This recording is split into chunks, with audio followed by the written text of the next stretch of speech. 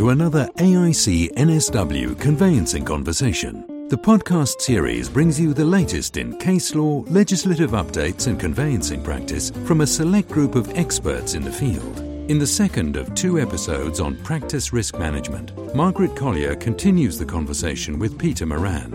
A partner at Colin, Paisley, Peter has over 30 years' experience in insurance, reinsurance and commercial litigation. His expertise includes the defence of claims against various classes of professionals, as well as in general liability litigation.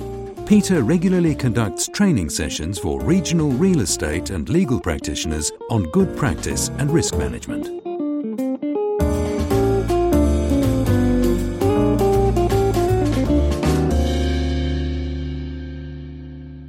Earlier we were discussing what to do where there were multiple clients, but sometimes it's actually difficult to sort out who your client actually is. How essential is it to manage this situation, and what's the best way to manage it? The person that actually makes the first communication will not necessarily be your client.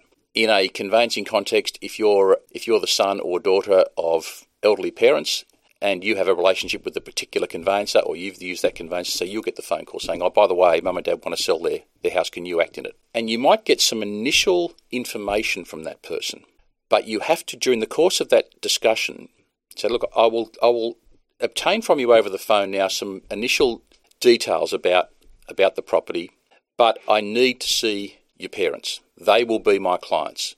You're in effect the introducer, but I need to document a retainer arrangement with your parents. Now, if you've reached a position where your parents have given you authority pursuant to a power of attorney, that's different. I can actually go a couple of steps further with you. But at the end of the day, I need to inform you that you are not the client. Same with the selling agent. I've just negotiated the sale. I've advised the purchasers that they should see you. Here's what they want. Again, you need to say, well, I'm making a note of what you are telling me, but I will be confirming all of this with the purchaser, when and if they instruct me. No, you don't need to do all that. I'm telling you what they want. Well, that's your assessment, but you're not the client. So again, you've just got to put your sensible face on and say, well, I will be confirming all of this in writing. The other problem that can occur is that you have an unrepresented opponent. Now, that can be a problem in a conveyancing context. It happens more often than what it should. And there's been a particular case that I was involved in concerning a property lawyer in the Queanbeyan area. It was a plan of subdivision, so the purchaser had bought off the plan. There was then a delay in the development. The purchaser is acting for himself. He continuously communicates with the lawyer for the vendor. What's happening with the delays? When's this going to occur? When's that going to occur? When's the plan going to go in? So all of these questions just kept coming into this lawyer's inbox. And the lawyer responded because, firstly, his vendor client didn't want to lose this guy as a purchaser. And secondly, he just thought he was being polite. I'm just answering his inquiries. But of course, when the transaction goes belly up, the unrepresented purchaser then sues the vendor's lawyer. So the lawyer is sued not by the client, but by the opponent.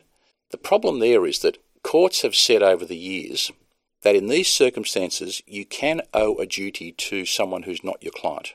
But it has to do with assumption of responsibility. In that circumstance, the more that you communicate with the unrepresented opponent, the more you're giving that person the thought that you're also looking after their interests. Now, to someone who's not a property professional, they might say, well, that's ridiculous.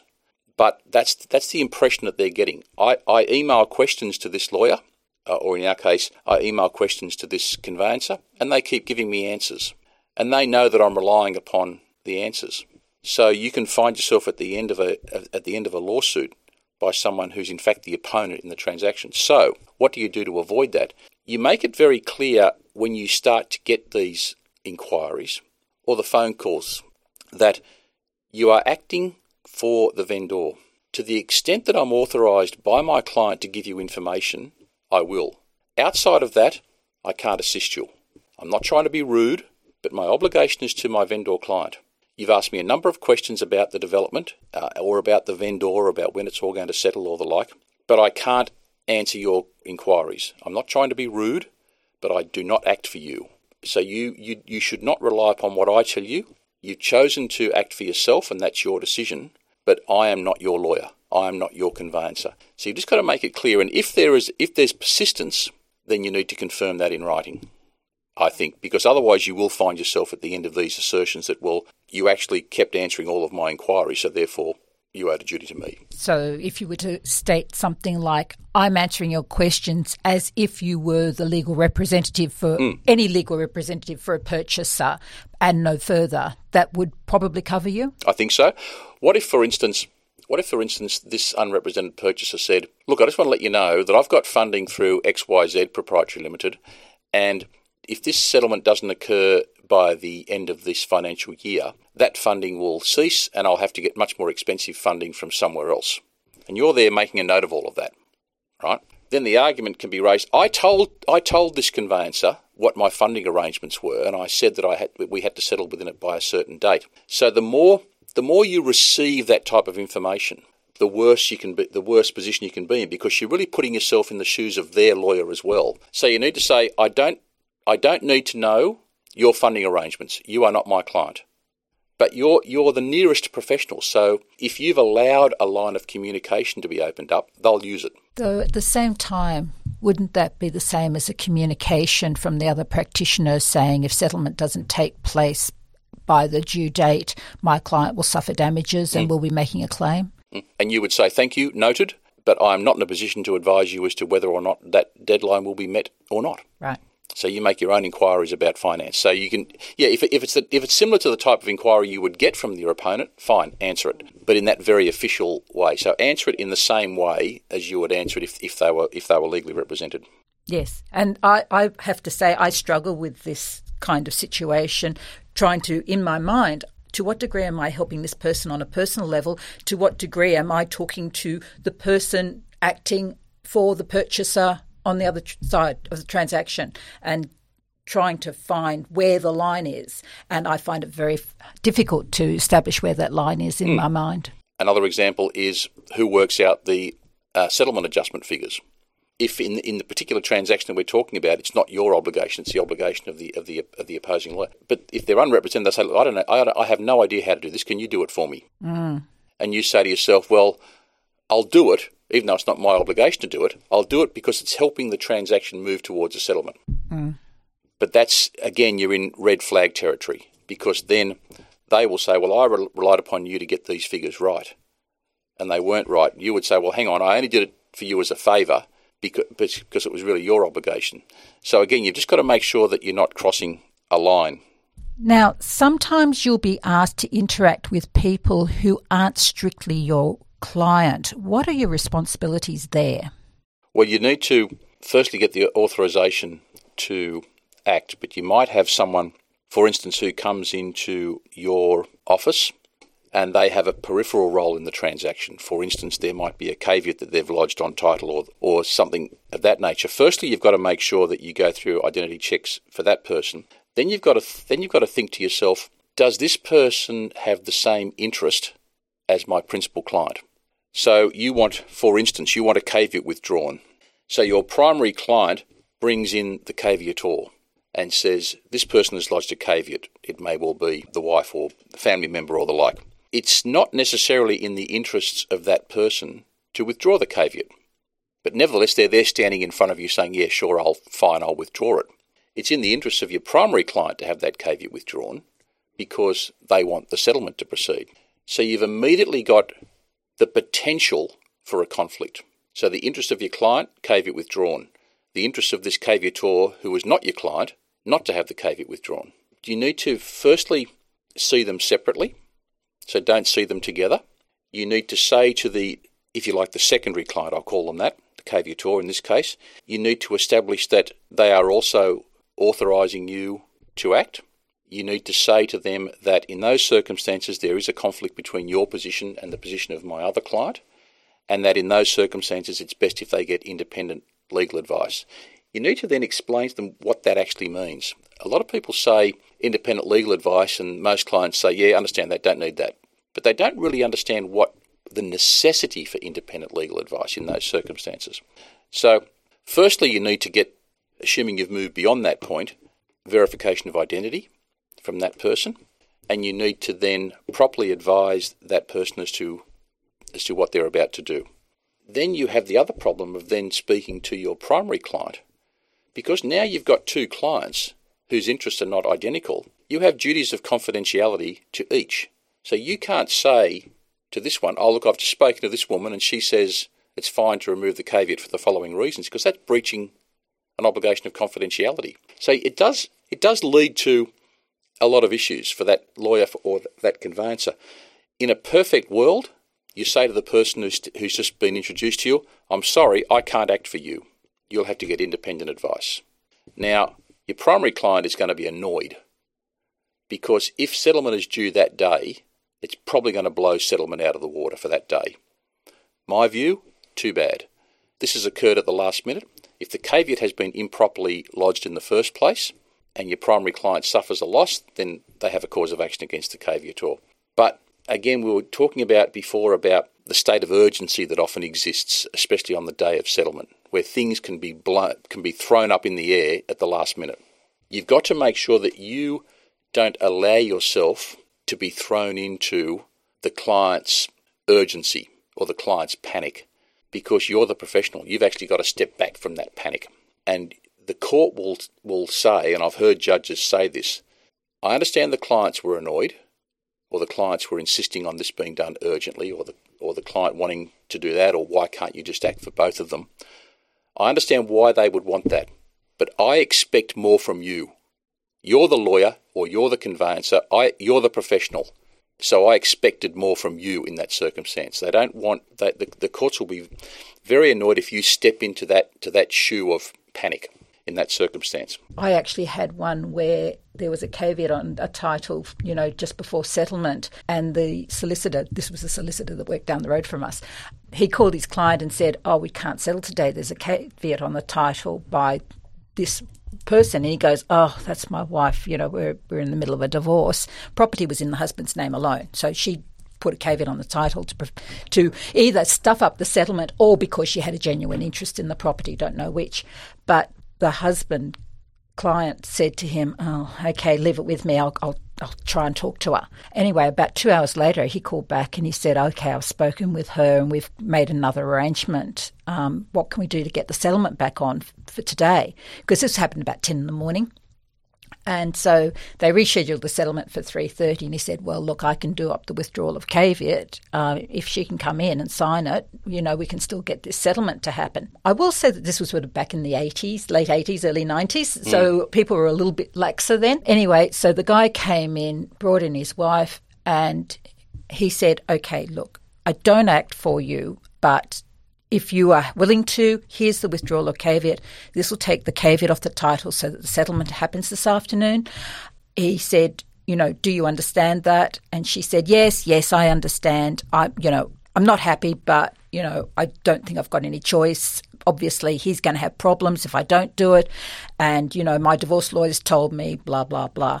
And she was pretty pissed off about the whole thing. Anyway, so she signed the withdrawal and the settlement happened. Couple of days later, irate woman storms into the solicitor's office. It had been the guy's new girlfriend who had come in. Yeah. That sort of thing happens, and people don't question it because this person isn't their client. They don't do VOI on them, and they just think, oh, great, I've got the settlement across the line. So that's why I wanted to address it. Earlier we were speaking about how difficult it is sometimes to leave work in the office and not sort of be helpful in social situations. It can be really difficult at lunches or parties not to answer general questions, but it's very dangerous, isn't it? It is, and a lot of property professionals, lawyers and conveyancers have been caught. I can give you 3 quick case examples. Firstly, the trip to Dunedoo, as I call it. Lawyer and client become quite close friends. Lawyer takes client on a road trip to Dunedoo where the client grew up. They're in the car. The lawyer gets a phone call in the car from another client whinging about how his finance is falling through for a particular project. It's on loudspeaker. So the lady who's on her way to Dunedoo basically pipes up and says, I can help out there. I've got, she was quite a wealthy woman. I can help out there. I can give you finance. They've never met. This is just a phone call in the car. Lawyer says, look, if you two want to talk to each other about giving finance, that's a matter between the two of you, but I don't want to become involved. So after the trip finishes, the lady does in fact give finance to this other person, but sends the money to the law firm. So deposits the money into the lawyer's trust account. The lawyer then passes it on to the other client. No documentation, right? You can probably see where this is headed. The financing fails, the project fails. So the lady who was on her way to Dunedoo, she then sues the lawyer, saying, you knew that I was having a conversation with one of your other clients and you received the money into my trust account, into your trust account, which you then passed on. You had an obligation to advise me about the strength of this person's development. So it's an example of a situation where you're becoming embroiled in a claim because you gave, in that case, he gave no advice, but he allowed two people to have a conversation in his presence, and they both knew that he was listening to it. So they both assumed that he's there looking after their interests. So that was a social setting that's gone wrong. The other one involved what I call the uncle's development. So acting on the sale of a residential unit, vendor comes in the day before settlement saying, I'm flying off to LA tomorrow. I want you to put the proceeds of sale into this account. It's my uncle's account. He's a developer. He's developing this project. And he's given me this paperwork about the project. Can you have a look at it? This is the day before settlement. This is a sole practitioner who only did residential conveyancing for close friends and said, I don't know anything about this development or development generally. Just have a look at it and just make sure that it looks all okay. So when I interviewed this lawyer, she said, and I asked her the question, well, what did you do? And she said, I just had a quick, I literally just flicked through it and said, yeah, it looks okay. The client says, look, it's my uncle, everything's fine, put the money into the uncle's account. So you can probably tell where this is headed. Settlement goes ahead, money goes into the uncle's account, and it just gets dissipated. So the lawyer is sued by the vendor. But the same issue is you're giving advice. That wasn't a social setting, it was in the office. But it was almost like a social setting in the sense that because there was this urgency, I've got to leave, I've got to make my way to the airport, I'm flying out. Just have a quick look at it. You need to say, no, I don't have a quick look at anything. If you want me to give advice about this development, firstly, it's not my area of expertise. So secondly, I will refer it off, if you wish, to another lawyer in another firm who does have expertise in this area. But he or she will not be able to give you advice before settlement tomorrow. What should have happened is a very clear either email or letter saying, I have not looked at the documentation referable to the development. It is not my area of expertise. I give you no advice about the prudence of that investment whatsoever. If your instructions are to give the sale proceeds to your uncle, I will implement that instruction, but I will not give you advice about the development. And the third example is, again, giving advice on the run. Client needs to get out of a franchise agreement.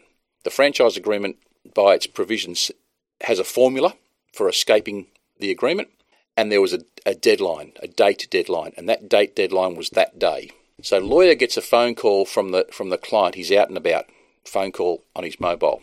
I've decided to get out of this franchise agreement. On my reading of it, I have to do blah, blah, blah, blah, blah by 5 o'clock this evening. I'm not in my office. Yes, I know that, but you acted for me when I entered into this franchise agreement. I need to know how to get out of this franchise agreement. I need to know now. So lawyer, I would say probably foolishly, then says, well, I think you need to do A, B, C, and D.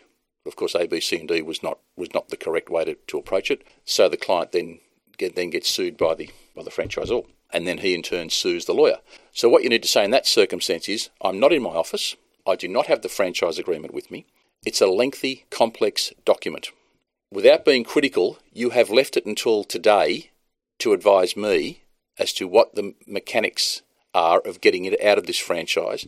That requires careful consideration, which I cannot give this afternoon, and I won't give it, because I'll go back to my office, I'll examine it, and I'll give you advice as soon as I can, but it will not be today. Cranky client. Too bad. You just have to say, I'm sorry, I won't give you advice on the run. I'm a professional. I will give you the advice carefully and appropriately when I can, and I will do it as soon as I can. But if what I'm saying to you means that you don't get to escape the franchise agreement this afternoon, I can't help you with that. So again, you're in not so much a social setting, but you're just not in your office. And this is where a lot of lawyers fall into the trap of saying, well, I think the answer is X, Y, Z. This is giving advice on the fly and succumbing to time pressures that really the clients, to my mind, really doesn't have a right to put on you. Shouldn't. That's right. You do get pushy clients who will. And they might say, for instance, look, I and my company give your firm $500,000 worth of legal fees every year. I'm expecting you to give me an answer. That's commercial pressure. And many people will succumb to that commercial pressure. They shouldn't. In fact, if I was the client, I'd be more impressed by a lawyer that actually pushed back and said, no, I want to give you proper, careful advice. But you do get the pushy clients, more often than not they seem to be developers, who are insistent and they want a compliant lawyer or a compliant conveyancer. So you'll find that, in effect, you become their legal slave, where they expect, because they express this kind of crankiness over the phone, that you'll jump every time they say jump. That's a bad relationship to have, and it'll end up in tears. You'll end up being sued. It's easier for me to say turn your back on a $500,000 a year client, but I think you've got to make sure that you retain your professionalism in that circumstance. Harder and harder with all the different ways in which you can communicate with professional advisors nowadays, with mobiles and the like and emails. Imagine trying to ring, for instance, your heart surgeon at 11 o'clock at night, saying, look, I'm not feeling 100%. What are the prospects of actually getting through and getting advice from that doctor? Answer, nil. So why do we do it? Yeah. You know what I mean? I mean, they will say, no, you'll come in and see me and we'll have a proper consultation and I'll give you the benefit of my professional advice at that point. But it just seems that we get sucked into this aura of panic and giving advice on the run, where most other professionals don't do it. Rightly so. One of the other aspects of time pressures, of course, is the ability to skip over things and miss fine details. I can remember when I first started in a legal office, I had a lovely old partner who always said to me, check, check, check again. And if I presented anything to him, he would ask me, have you checked this 3 times before presenting it to me? And it's always stuck with me. How often do time pressures create problems with fine details and ending up with people being sued because they've missed something important? Often, and the thing to do is not to panic, because without wanting to be too blasé about it, you are insured. And that's why you have professional indemnity insurance. So we're not robots, we all make mistakes from time to time. If you see that a mistake has been made, then again the main thing to do is not to panic. If it's something that could lead to a claim being made against you, you need to advise your client. The PI policy does not permit you to make admissions, so don't make admissions, but you advise your client of the issue and you recommend that they get independent advice. So you're stepping away from it. If it ends up being a claim, so be it. That's why you've got PI coverage. But what people tend to do is, the worst case scenario is lying to your client and saying, no, it's not what you think, it's something else. There was quite a significant case against an accounting firm that actually readjusted all the figures. So the client was tendering for a significant multi-million-dollar bus service. The client saw that there was a discrepancy, went back to the accounting firm, and the accounting firm basically fiddled with the figures and said, no, these are the figures that you gave us to start with, so it's all your fault. You've given us the wrong figures, that's why you're losing money. In fact, the accountant had just changed the figures. So the problem with that is that when that all came to light and it was clear that the client had been lied to, they were sued not just for negligence but for deceit. And the level of damages was much higher than what it would have been if it was just a negligence claim. And what's more, because the accounting firm had acted fraudulently, that also imperiled their PI cover. And it's panic. You've got a client with a multi-million-dollar deal. You might be the lead partner on that project. You don't want to be the subject of a negligence claim. You don't want to have to fess up to your fellow partners that you've been the subject of a claim or that you've lost a client. So in that panic state, you lie. What should have happened was there's been an error in the figures. It looks like we were responsible for that error. Recommend that you get independent advice. If that led to even a multi-million-dollar claim against that firm, it would still be covered by their PI arrangements, professional indemnity arrangements. Whereas if you try to cover it up or you lie, you're turning a claim that might be indemnifiable to a claim that's not indemnifiable, and suddenly your own personal assets are exposed simply because you've tried to cover something up. You need to act against human nature. And what I mean by that is, if somebody accuses you of negligence and you look at your file and you think, oh, well, I could have done that better, you can sometimes react angrily to an allegation that you haven't done your job properly. That's just normal human nature. You've got to be able to step back from that and say, well, I see where you're coming from. I'm not admitting that I've done anything wrong, but you need to get independent advice. So don't stand there and argue with your client and fight about it. And the other thing, again, it's human nature, I guess, and that is you see the mistake, you want to try and correct the mistake.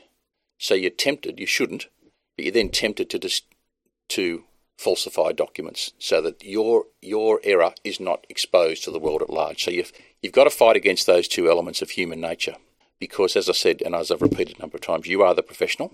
The courts expect you to act as a professional, but they also realise that from time to time, mistakes will be made. Getting back to the realities of acting as a licensed conveyancer, contact the institute, advise as to what's occurred. More often than not, you'll be advised that you should notify the insurer. Then the insurer will look after the claim, and you can go on and do other things. Now, even if the claim is successful and you have to pay a policy excess or whatever the case may be, that's fine, but you haven't imperiled your whole business or damaged your reputation or whatever. It's just something that I think sometimes human nature forces people into situations where they do try to do things like cover up, and they really shouldn't, because it is an industry where A, you will be the subject of claims from time to time, and B, you will make mistakes. We'd all like to think that we're careful and that we don't make mistakes, but I'm afraid that we will. Yes, I had a call from a member a few weeks back, and she was really upset that she thought that she was going to get a claim made against her and she didn't think she'd done anything wrong. And she said, but what really burns me is that I was so determined that I was never, ever going to have a claim made against me. And I can remember somebody saying to me when I first started at AIC, if you haven't had a claim made against you, you haven't been doing it long enough. That's probably right. What you do find this more amongst lawyers than conveyancers. And usually the older lawyers who will say, oh, I've never had a claim made against me. It's all, the up. They've just been lucky. Or that they spent most of their professional life in an era where people didn't make claims against professional people. I mean, you go back 50 years, no one would dare sue their doctor. No. For instance, doctor is a trusted professional. Yeah. They can make mistakes, and now consumers are much more aware of their rights, and they're much more likely to challenge what advice they've been given or the quality of professional services they've been given. So don't feel that you're going to go through your professional life in this perfect world where you'll never have a complaint or a claim, because that's just unrealistic.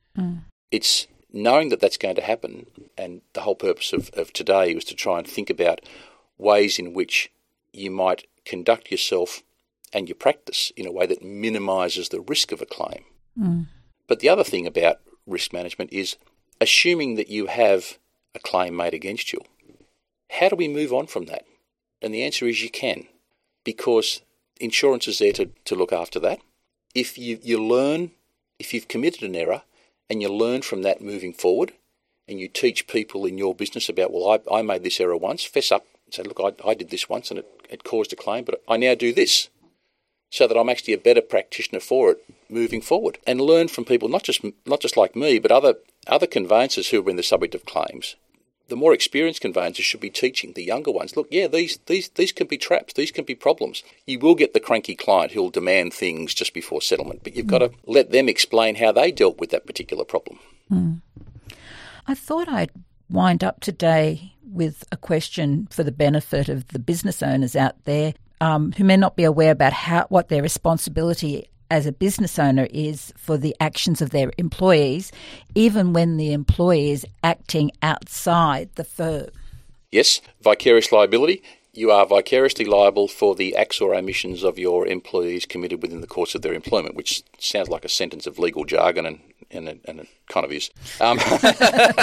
Essentially, there have been a couple of cases where one in particular, one very unfortunate young woman, junior lawyer in a law firm, was harassed by her brother into documenting a loan agreement outside work. So didn't tell her boss about the arrangement, did her own drafting on her own home computer, saw both the lender and the borrower together. As I say, she was being harassed quite severely by her brother. She was the lawyer. The brother has no legal qualification whatsoever. So the transaction is documented. It all falls apart. And she and the law firm are both sued. Now, the partner of the law firm says, well, I didn't authorise any of this. I had no knowledge of it whatsoever. So I'm not liable for her actions. I'm not vicariously liable for her actions because this was committed outside the course of her employment. And he was successful in that argument. In other words, it's just not something that he was responsible for. Now, from a risk management point of view, he probably should have had an employment contract in place or a schedule of duties. And you see it often in law firms, but in conveyancing practices where there's more than one person or you're employing conveyancers, you should think about this as well. What you are authorised to do, but more importantly, what you're not authorised to do. And you're not authorised to do private transactions outside the firm. So even though you have a conveyancing qualification and your mother or your cousin or something says, look, you're a conveyancer, can you do this for me? It doesn't have to go through the firm, just do it, outside the firm. There's a temptation, and you will be asked to do these kind of things from time to time.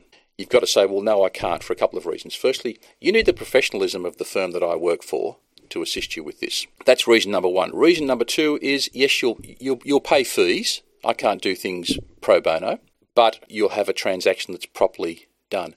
Thirdly, if anything goes wrong, and even though you're my cousin and we love each other dearly, you'll end up suing me and I'll have no insurance coverage because my insurance coverage only indemnifies me for errors or omissions that I commit in the firm, not work that I do outside the firm. So getting back to this example of this young lady, the firm was not liable. She was liable personally because she had badly documented this agreement, and so she was personally sued. And she had assets in her own name. So a young lady, I think she was in her 20s, fairly, I was going to say viciously, maybe that's a too harsh a word, but she had a lot of pressure imposed upon her by this older brother to do this transaction. And she gave into that pressure. Mm. And she's now she was then the subject of a claim against her for which she had no insurance coverage. And she probably imperiled her career as well. So it's a very sad case in a lot of ways. But you just got to go back and resist that. And as I've said and repeated a number of times, you've got to be the professional in the room, and you've got to say, no, I can't do it for those reasons. But yes, that does happen from time to time. Employment contracts are a good idea. Sometimes, if you know the person well, or if you've been associated for some time, you can step away from that type of formality. But it's always good risk management to have it in place, to have an employment contract in place and a statement of duties in place. You don't want to imperil your insurance arrangements by doing work outside the practice, and you can also be the subject of disciplinary action, which you don't want as well. So for those reasons, being a business owner has its own responsibilities. There have been a couple of disciplinary claims, certainly against partners of law firms, where they have been disciplined for not properly supervising the work of their staff members. In other words, a young lawyer comes on board and they just get thrown hundreds and hundreds and hundreds of, say, conveyancing matters. And the larger conveyancing practices might have this as well. And they're just swamped. And mistakes are made, or clients aren't dealt with adequately, or whatever the case may be. Not only does that expose the business owner to a civil action, it could also expose them to a disciplinary action for, in effect, throwing these poor young people in at the deep end. If you're going to employ people, that carries with it a responsibility to properly supervise. Not just, I'm paying you a sum of money, I'll just give you as much work as I want to give you, and I don't care whether you have a breakdown. So you can expose yourself to a disciplinary action by simply not supervising properly. Right. I've been full of all bad news today, haven't I? Full of cautionary tales, and probably a lot of lessons to be learned from the voice of experience. So thank you very much, Peter. You are most welcome. Most welcome. Thank you.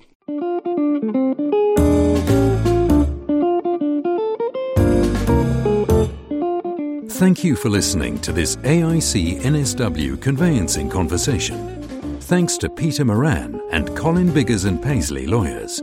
Your responses, ideas and suggestions can be sent to events@aicnsw.com.au. This podcast is a production of Pulley & Co.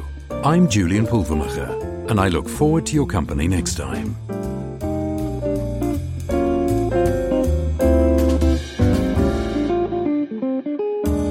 This podcast is a guide only. Nothing in this podcast is intended to be legal advice and should not be taken as legal advice. Should you require any further information on any aspect of the podcast, you should refer to AIC NSW or a licensed conveyancer.